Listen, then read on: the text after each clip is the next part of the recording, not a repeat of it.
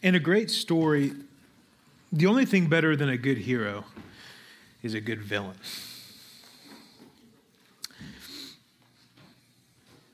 For you movie buffs, I mean, think about it.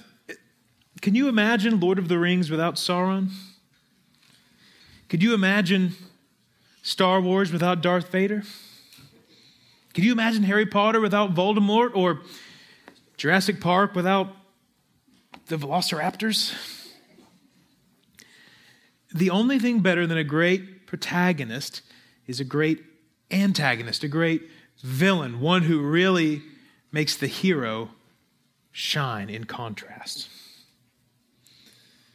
In Esther chapter 3, we get to meet a really good bad guy, a man who is just the quintessential villain. And naturally, he stirs up the main conflict of the book of Esther. So let's get introduced to this villain and see how the conflict unfolds. Turn with me to Esther chapter 3. And as you're turning there, before we get into the word, let's go to the author of the word in prayer.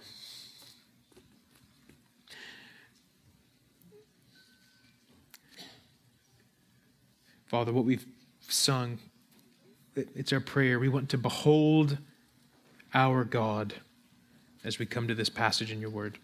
Help us to behold you in all your glory. As you've read in the scripture earlier, help us to fear you and stand in awe of your name.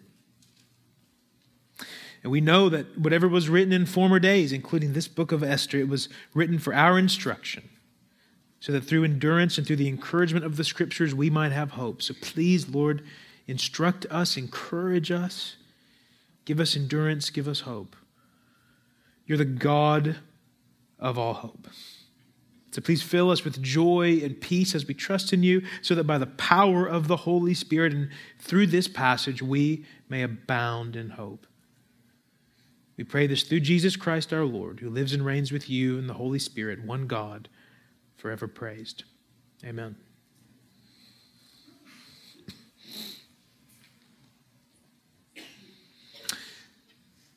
So the conflict in chapter 3, it unfolds in three levels. We'll begin by looking at the ancient conflict, the conflict that's playing out in the Persian Empire in Esther chapter 3. And then we'll zoom out and we'll look at the cosmic conflict that runs from Genesis to Revelation, of which Esther 3 is just one piece. And then finally, we'll zoom back in and consider our present conflict that we're experiencing here and now. So first, let's look at the ancient conflict that's breaking out in Esther chapter 3. After these things, King Ahasuerus promoted Haman the Agagite, the son of Hammedatha, and advanced him and set his throne above all the officials who were with him. And all the king's servants who were at the king's gate bowed down and paid homage to Haman, for the king had so commanded concerning him. But Mordecai did not bow down or pay homage. Then the king's servants who were at the king's gate said to Mordecai, "Why do you transgress the king's command?" And when they spoke to him day after day and he would not listen to them, they told Haman, in order to see whether Mordecai's words would stand, for he had told them he was a Jew. And when Haman saw that Mordecai did not bow down or pay homage to him, Haman was filled with fury. But he disdained to lay hands on Mordecai alone, so as they had made known to him the people of Mordecai, Haman sought to destroy all the Jews, the people of Mordecai, throughout the whole kingdom of Ahasuerus. This chapter begins with the king promoting a man named Haman to the second in command of the most dominant superpower on earth at that time, the Persian Empire, of which we've heard so much about over the last few weeks. The king was the royal head of state, and Haman was now functionally the head of government as the prime minister or the grand vizier. And the king commanded all the other government officials to bow down and to pay homage, to pay respect to Haman, but one of them refused, Mordecai, the Jew. Now, we're not told why Mordecai refuses to pay his respect to Haman. It's interesting. Bowing in this way was not an act of idolatrous worship like we might initially think it is. It was more like a modern salute, a show of respect to a superior. See, our minds might go to the book of Daniel, also set in exile, and they were called to bow down to an idol and worship it, and they couldn't do that. But this is different. Throughout the Bible, we see David bowing and paying his respect to King Saul, or Abraham bowing to Melchizedek and paying his respects. It's like a salute, a show of respect for a superior. So we want to ask, along with the men in verse 3, Mordecai, why do you transgress the king's command? But we're not given an answer. We aren't told exactly why Mordecai refused to do this, though I do think there's a clue in the text that we'll see in a few moments. The narrator doesn't tell us whether this was morally right or wrong. He makes no comment, either endorsing or condemning Mordecai's actions. But what we are told is Haman's response. He was furious. He was so furious that he wanted to kill not just Mordecai, but Mordecai's people, the Jews, all of them. And not just a certain ethnicity, but the covenant people of God. All of them were to be killed, every single one of them. And the plot is summarized in verse 13. The plan was to destroy, to kill, and to annihilate all Jews, young and old, women and children, in one day. This was a Holocaust-level threat.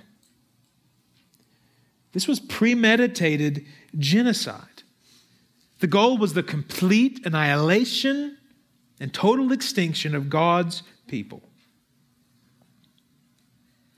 So Haman starts to set his plan in motion in verses 7 through 11. In the first month, which is the month of Nisan, in the 12th year of King Ahasuerus, they cast pure, that is, they cast lots before Haman day after day. And they cast it month after month till the 12th month, which is the month of Adar. Then Haman said to King Ahasuerus, "There is a certain people scattered abroad and dispersed among the peoples in all the provinces of your kingdom. Their laws are different from those of every other people, and they do not keep the king's law, so that it is not to the king's profit to tolerate them.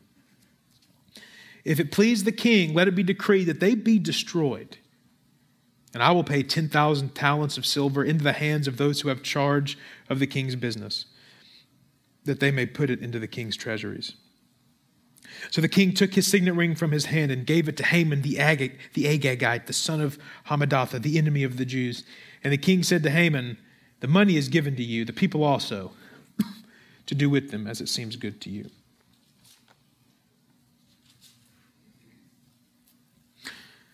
Haman wanted his plan to be executed with perfection. So he went to what was probably the kind of pagan soothsayers who helped him pick the perfect start date through casting lots that were called pure.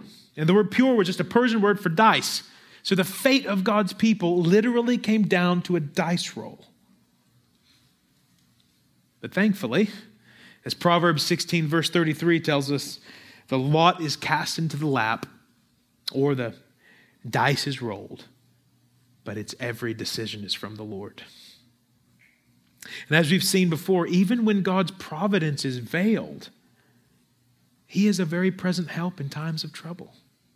In Esther, His providence is subtle and hidden, but it's everywhere.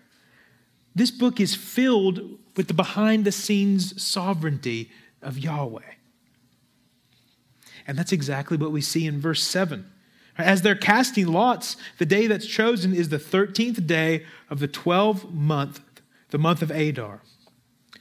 And the current month at this time is the month of Nisan. So to put that in our contemporary calendar, Haman begins his plotting in April, while the start date selected is March of the following year. So God, in His steadfast love for His people and in His subtle yet unstoppable sovereignty, gave His people 11 months. And think about it, this could have happened the following week. It could have happened immediately. God gave them 11 months, not for them to prepare them.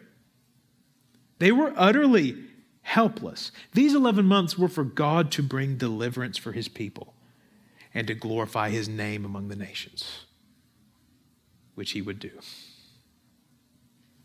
But now that Haman, he had the perfect start date on his agenda, or so he thought, he presented his idea to the king. In verses 8 through 11, Haman slanders God's people. He paints them in the worst possible light with lies and half-truths. He says, in effect, King, there's a group of people, and they're a real problem. They have other laws. They don't keep your law, which was only half true, right? They had the law of Moses. They're a political threat. They are extremely dangerous to the agenda of your regime. And worst of all, they're everywhere. They're in every province. They're under every nook and cranny. We need to deal with this threat. And I have just the plan.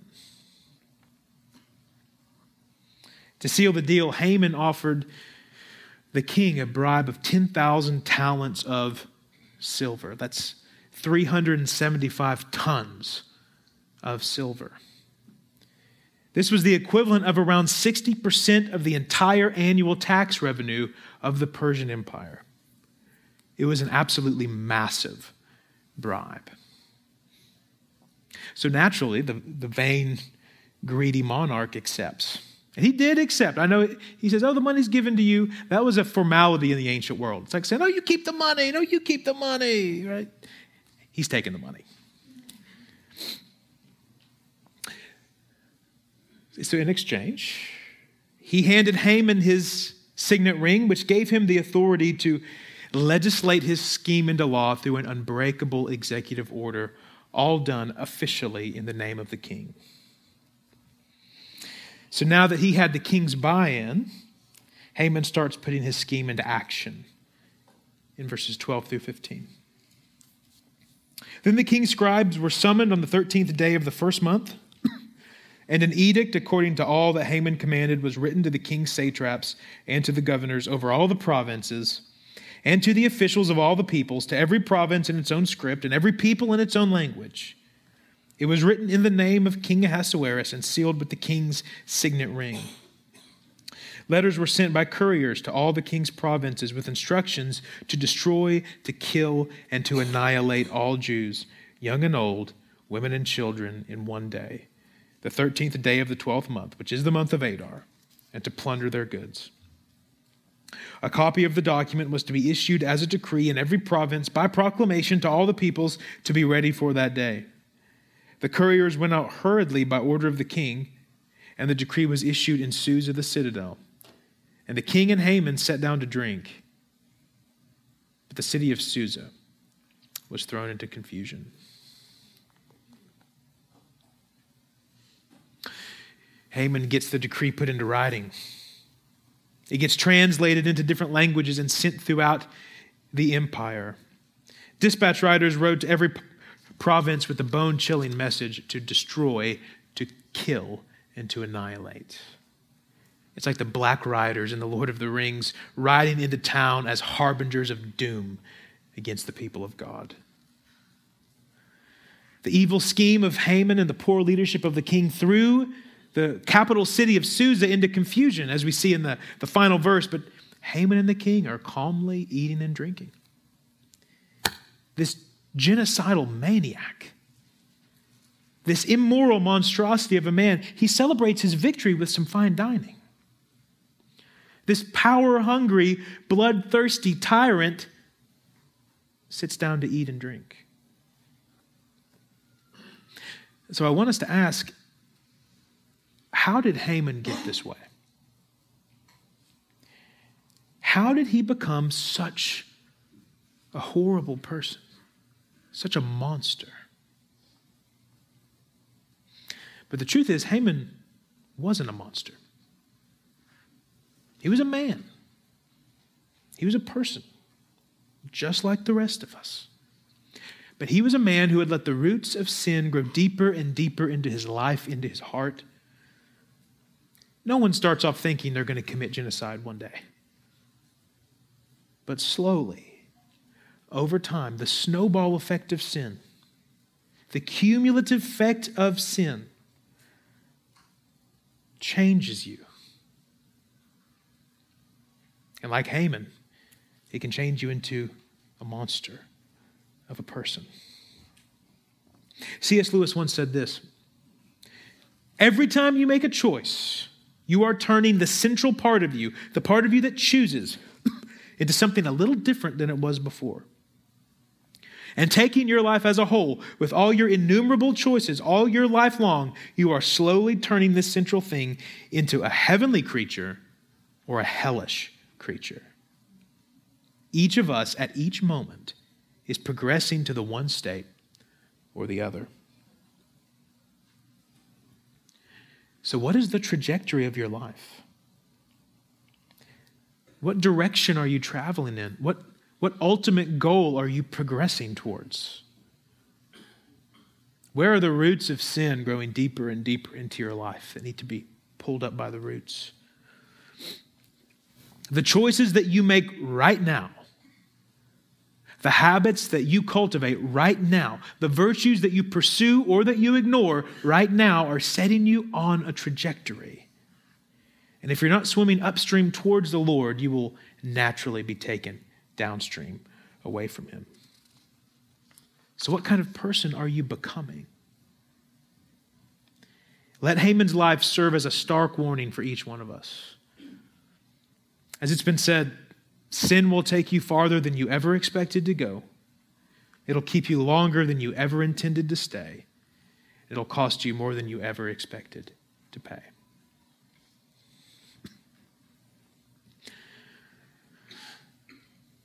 At this point in our narrative, things are not looking good for God's covenant people. Things look hopeless. Things look bleak. There is no humanly possible way for God's people to rescue themselves. And that's exactly the point. And I think it shows us the primary purpose of this third chapter of Esther. That even when things look bleak, we can hope in the God who delivers His people. Even when things look bleak, we don't hope in ourselves. We hope in the God who delivers His people. And we know the rest of the story, right? That God will amazingly deliver His people from this seemingly hopeless situation. But I think there's a lot more going on here than just this one specific conflict in Esther. This is just one battle in a much larger war. This is an individual skirmish in a far greater campaign. So let's zoom out from the ancient conflict and consider the cosmic conflict. And the text gives us a clue that something bigger is going on. Chris hinted at this last week. In verse 1, the enemy of the Jews is introduced as Haman the Agagite. Everyone say Agagite. Well done. You're speaking excellent Hebrew. There's a lot of ites in the Bible, isn't there? The Canaanites, the Moabites, the Jebusites, and on it goes. And as we read about them, our eyes can start to gloss over, right? But we need to pay attention. Because in this case, this is the only time in the entire Bible where anyone is identified as an Agagite. This is not the name of any known group of people in the ancient world. So why is Haman designated as an Agagite? Well, if you think back through the Old Testament, you might remember a man named King Agag. In 1 Samuel 15, the first king of Israel, Saul, he is commanded by Yahweh to go and completely destroy the longtime enemies of his people, the Amalekites, who were led by King Agag. And in the battle, Saul won the victory, but he didn't completely destroy the Amalekites as he was commanded to do. He plundered the spoil and kept some for himself, and he left alive King Agag. For this very reason, the kingship was taken from Saul and given to David. But remember, in Esther chapter 2, verse 5 from last week, Mordecai is identified as a descendant of Kish. And who was the son of Kish? Saul. So here we have Haman, the descendant of King Agag, and Mordecai, the descendant of King Saul. This was an old hostility. There were centuries of bad blood between them. This was like the grudge match of the ages. And I think this explains why Mordecai wouldn't bow. He couldn't bring himself to bow before that Agagite, to pay homage to that heir of ancient hostility against God and against his people. He couldn't do it. And I think this also explains why Haman didn't just want to kill Mordecai, but all of Mordecai's people. This wasn't just an overreaction at a personal offense. There was covenantal conflict simmering under the surface, and it was finally brought to a boiling point. Mordecai's refusal to bow was just the spark in the powder keg. But what if the conflict goes further back than Mordecai and Haman, and even further back than King Saul and King Agag? You see, Agag was the king of the Amalekites, and even further back in Exodus chapter 17, right after Israel was delivered from Egyptian slavery in the Exodus, they were harassed and attacked by the Amalekites.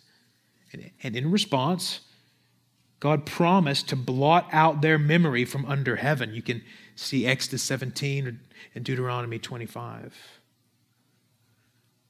But what if the conflict goes even deeper?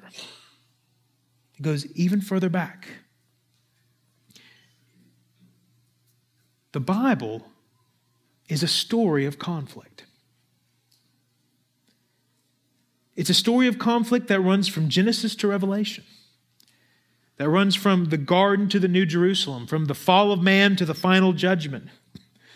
When the tempter seduced our first parents in the garden, God spoke to him in Genesis 3:15 saying, I will put enmity or hostility or conflict between you and the woman, and between your seed and her seed. He shall bruise your head, and you shall bruise his head, and he shall bruise your heel. This was God's declaration of war against the true enemy of his people, the dragon, that ancient serpent who is the devil and Satan. And the entire biblical story is the ensuing conflict between the kingdom of light and the domain of darkness, between the children of God and the children of the devil, between the seed of the woman and the seed of the serpent. And Satan, he knows the promise of Genesis 3:15. He fears the promise and he hates the promise. So he wants to stop the promise. He knew there was a promised one coming, a Messiah, a conqueror, a deliverer. He knew the seed of the woman, the offspring of Eve, the true and better Adam, was coming to crush his head. So he tried desperately to stop it. The story of the Old Testament can be thought of as one long vain attempt by Satan to stop the coming of Jesus. And Esther is just one example of this. So where is Jesus in Esther? He's right here. The Christ was promised to come through the line of Abraham and Judah and David. And if Haman's plot succeeds, if all the Jews are killed, then that royal messianic line will be dissolved and the Messiah will never come. That ancient serpent is the true enemy. Haman wanted to destroy, to kill, and to annihilate. But behind him is the evil one who comes to steal, to kill, and to destroy. But thankfully, God is in complete control of the full span of human history. He's in complete control of every detail of this universe. And he really enjoys toying with his enemies. God loves to stack the deck against himself, to create seemingly impossible situations so that he can bring about a surprise, last-minute, jaw-dropping, awe-inspiring reversal and victory. And so time after time, Yahweh delivers his people from near annihilation. And in the fullness of time, he sent forth his Son, born of woman, so that he might destroy his enemies once and for all and bring true and ultimate deliverance to all of his people. The promise of Genesis 3:15 is preserved throughout the Old Testament. It's preserved through the conflict of Esther, and it comes to fruition in the cross of our Lord Jesus. On the cross, Satan bruised the heel of Christ. That is, he wounded Jesus, but not fatally. Right? Even though Jesus died, praise God, he didn't stay dead. On the third day, he arose in victorious, indestructible life. And we know that. But Satan was hopelessly unaware. The very cross that Satan used to try to destroy Jesus became the means of his own destruction. His plan backfired. His scheme rebounded. And as Jesus' heel was bruised, the serpent's head was crushed. You can picture it this way, as the nail pierced through the feet of Jesus on the cross, at the same time that very same nail skewered the head of that old snake. Through his crucifixion, Jesus disarmed the rulers and authorities, the principalities and powers over this present darkness, and put them to open shame. Through the empty cross and through the empty grave, the Lamb who was slain, the Lion of the tribe of Judah, has conquered. Jesus is the ultimate sin bearer, the dragon slayer, the skull crusher, and the snake killer.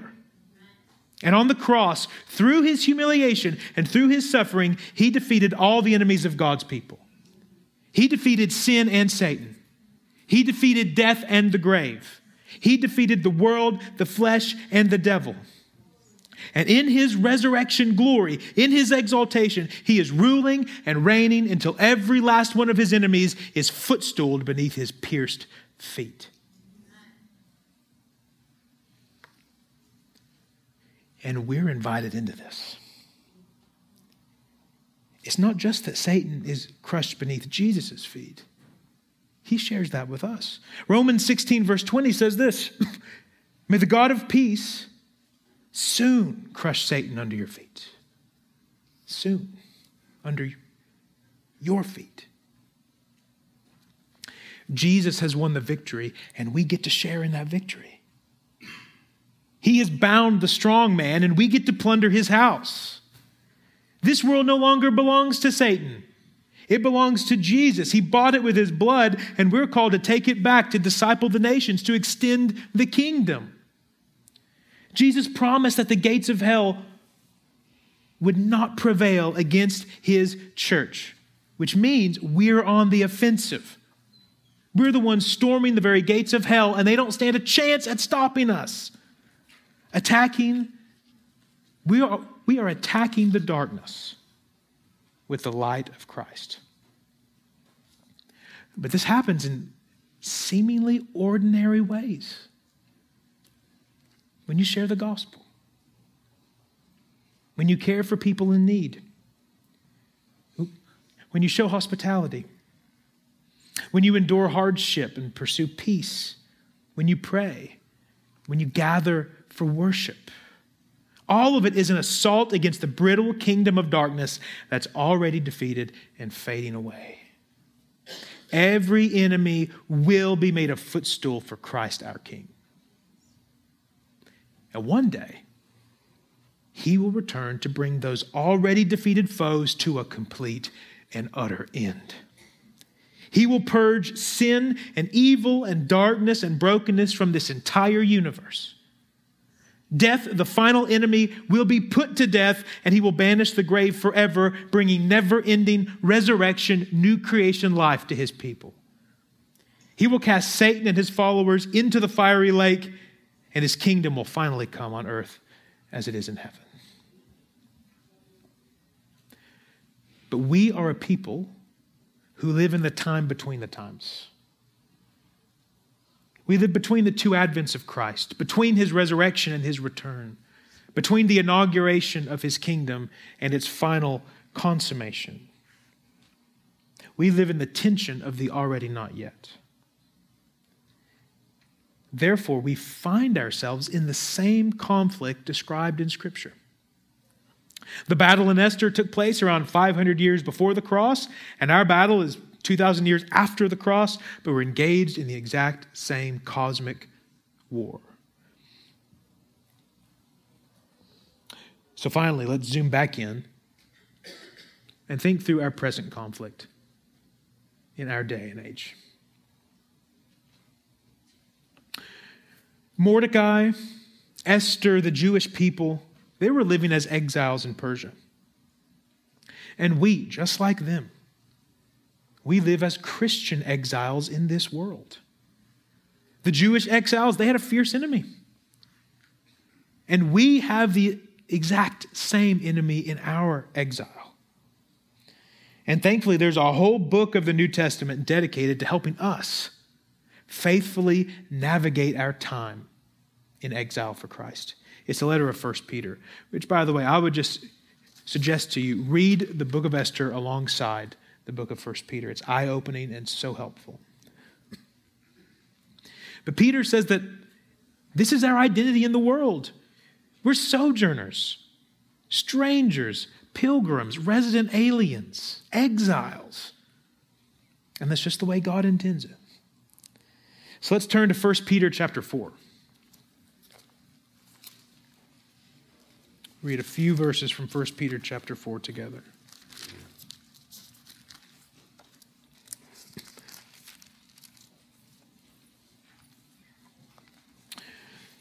First Peter 4, verses 12 through 16.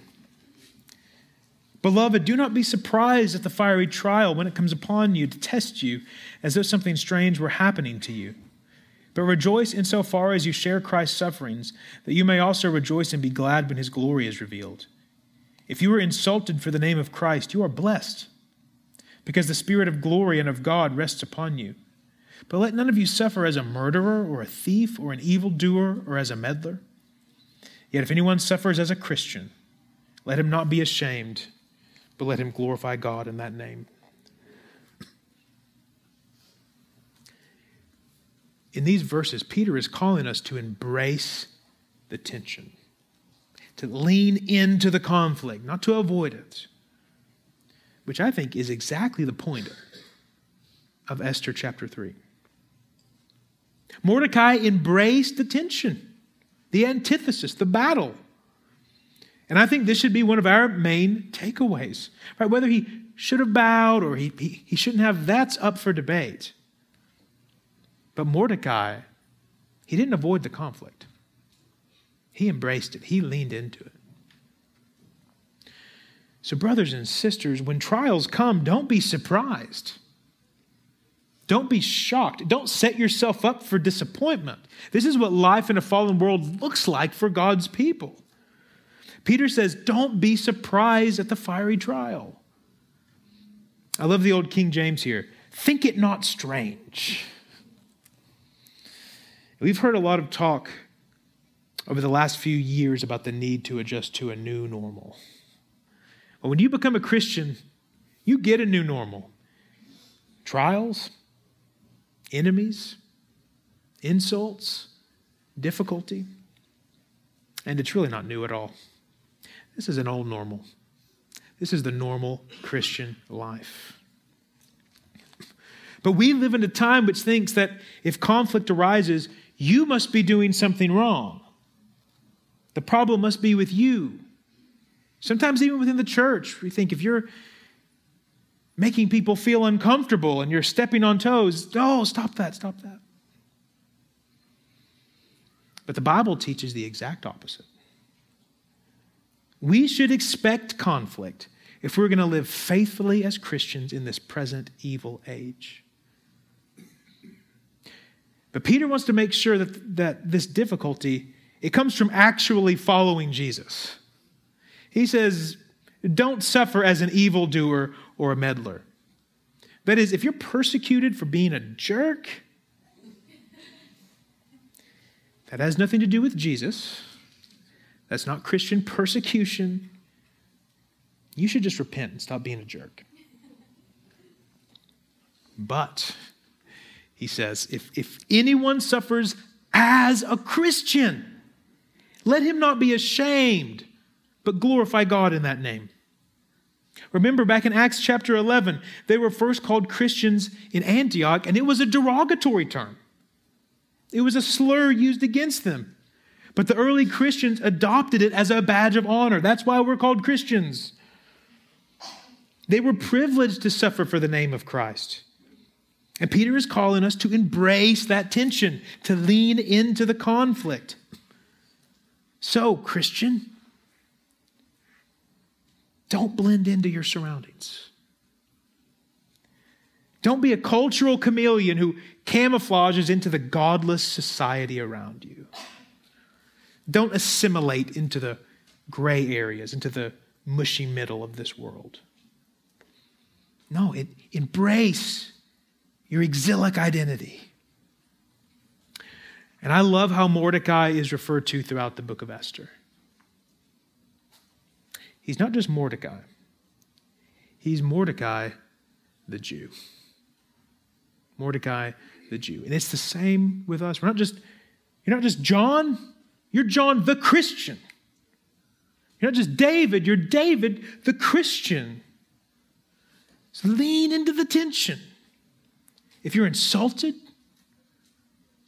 or you're laughed at, or you're disregarded for being a follower of Jesus, don't cower, don't blush, don't get embarrassed, embrace it. Accept their mockery as a badge of honor. So think about this. Where are you tempted to be embarrassed, to conceal your identity as a Christian, to blend into the culture around you? Where do you feel the pressure to avoid conflict? Maybe even to be ashamed of the gospel, to cave into the pressure of opposition? Where are you tempted to justify compromise with the world? And where are you standing strong? But you need encouragement. You need to be shored up. You need daily strength and help. The truth is, we all need to embrace our identity as exiles. We need to live for Christ not just in our private life, not just behind closed doors in our homes and in our churches, but we need to live for Christ out there. We need to live for him in the public square, unashamed, unembarrassed, with the joy of the Lord as our strength. And that's exactly where Peter goes in verses 13 and 14. Look at him again. But rejoice insofar as you share Christ's sufferings, that you may also rejoice and be glad when his glory is revealed. If you are insulted for the name of Christ, you are blessed, because the Spirit of glory and of God rests upon you. He says rejoice. But we want to say back, Peter, you're telling us to expect suffering, fiery trials, and yet you tell us to rejoice. How is that even possible? Well, one way I think is just through this glorious benediction in verse 14. Peter says, you are blessed, weary Christian, because the Spirit of the glorious God rests upon you. Even when everyone else is against you, he is for you.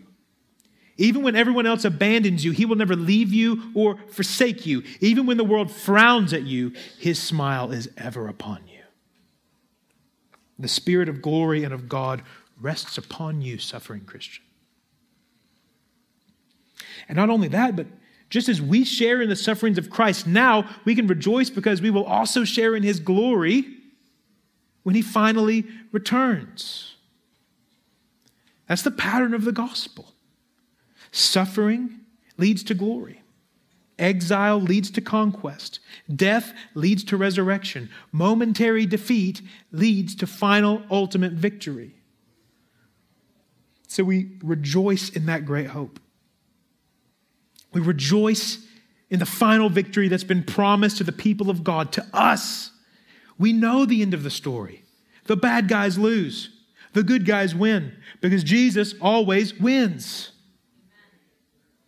And one day, one day his glory will be revealed, and like the rising of the sun, the darkness will be scattered. All of his enemies will be vanquished. All of his people will be victors.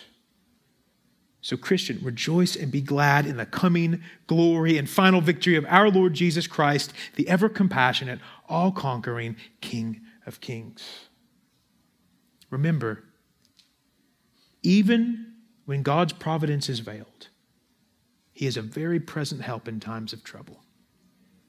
Even when things look bleak, even when the times look hopeless, even when the world seems to be against us, we can hope in the God who delivers his people. He has delivered us. He is still delivering us. And one day he will deliver us fully, freely, and forever. May his kingdom come on earth as it is in heaven. Let's pray. Father, we thank you for giving us your word. Pray that you would lead us in rejoicing. Rejoice as we are even called to suffer for your name. Help prepare us now. Help prepare our hearts to embrace the conflict you've called us into. But give us confidence in the victory of your kingdom, in the potency of your gospel, in the power of your Spirit. Fill us with hope, not in ourselves, but in you, the God who delivers his people, the God who wins the victory, the God who raises the dead. Help us to hope in you. And we ask this for the glory of your great name, in the name of your Son, our Lord Jesus. Amen.